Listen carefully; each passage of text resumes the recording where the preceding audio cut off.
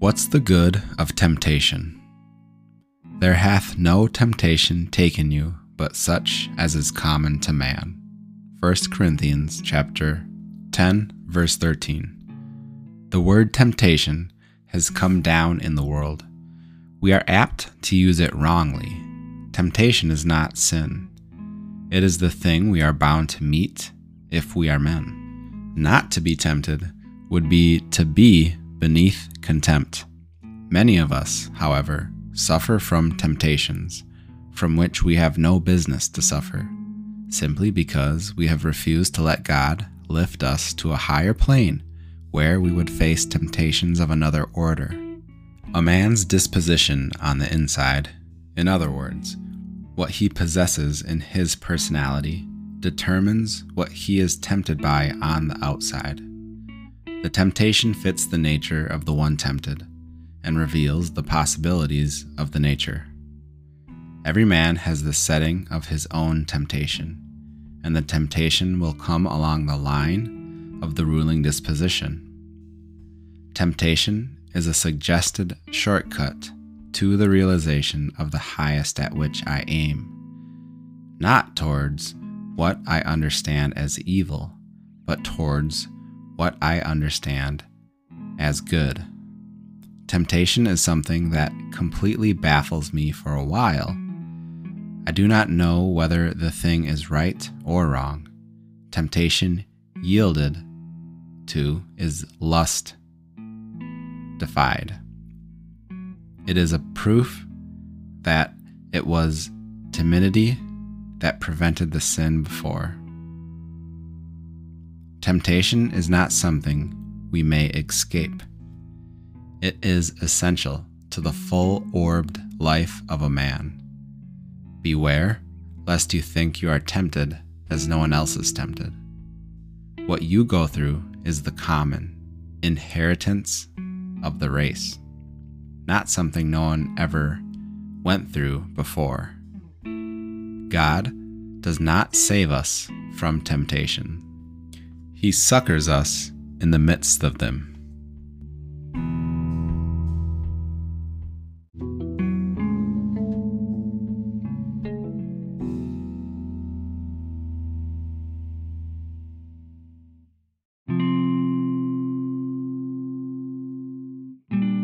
I was reading through Exodus recently and thought I would draw a fun similarity between temptation and the part of Exodus that I wanted to read. So I'll read over the section.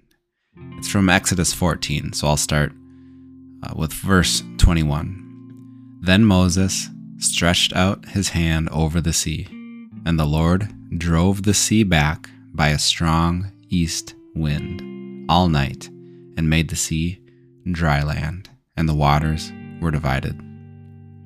In verse 27, it goes on to say, So Moses stretched out his hand over the sea, and the sea returned to its normal course when the morning appeared.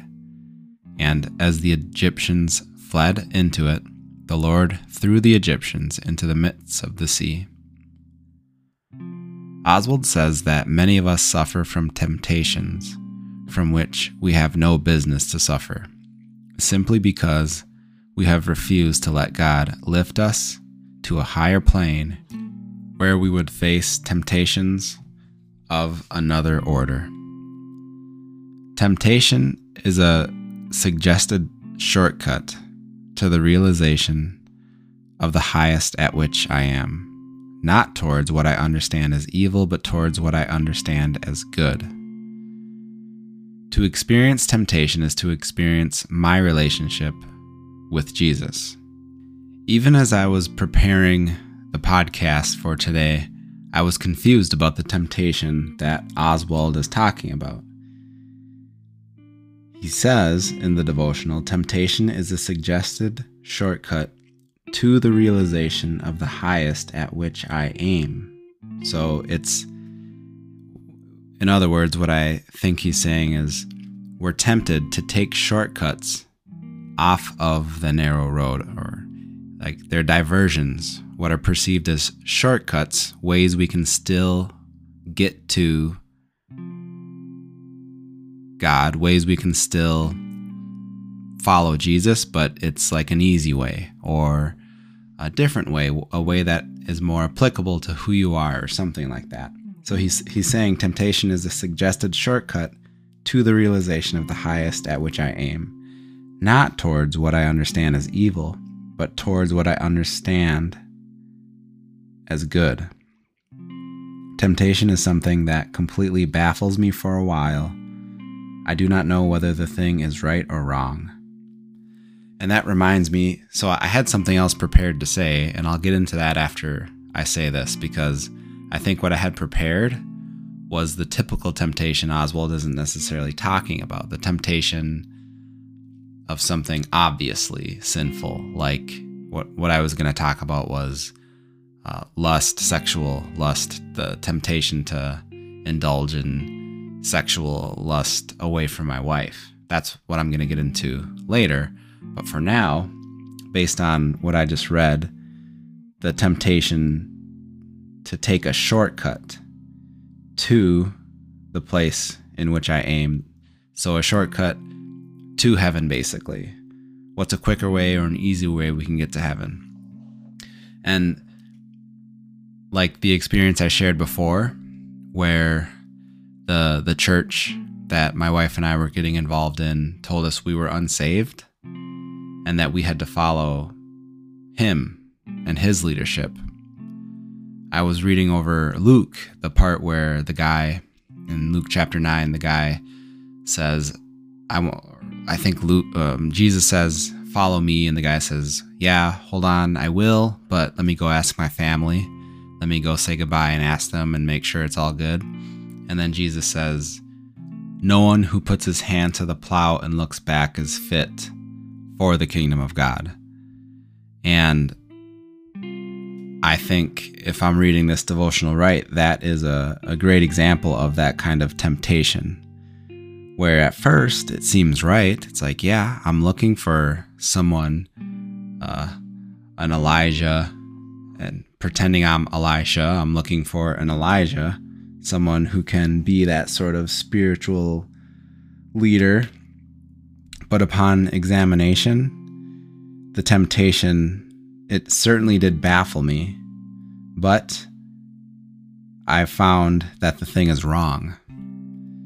And it's similar to the circumcision parties that Paul talks about. And I've shared this before, so I don't want to get into it, but I think that would be a more fitting example to what Oswald is talking about. But going to what I had ready to say, for work, for doing personal training stuff, as I'm doing research, finding stuff on YouTube, and then also I'm also on Instagram, just posting things there, the things that I'm doing, like workouts and stuff like that.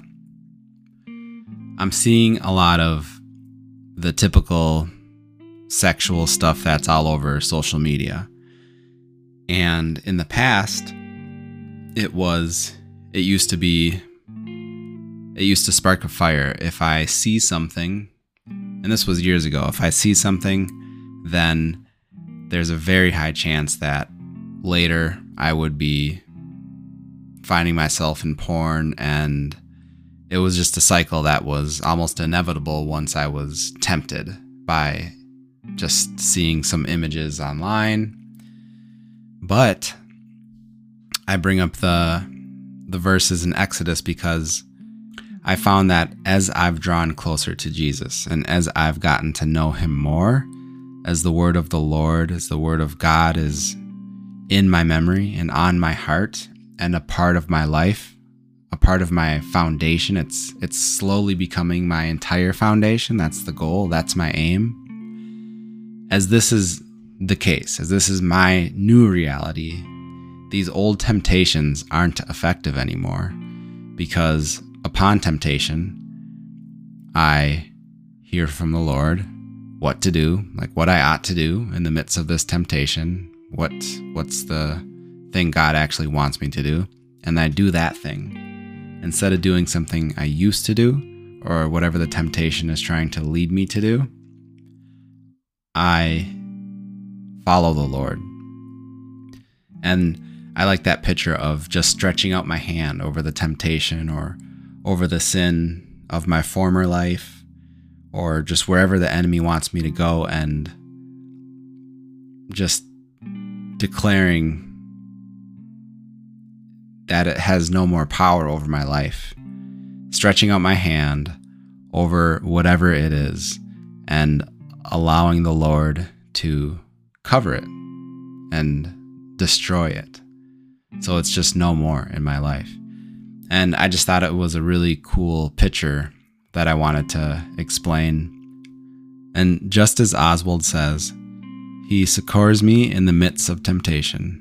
That's exactly what I feel happens now, because I keep my hands on the plow and I'm not looking around at what else is going on. I'm not asking for others' permissions, other spiritual leaders who claim to be more spiritual and more of a qualified leader than Jesus himself even. I am tuned into Jesus and Jesus alone.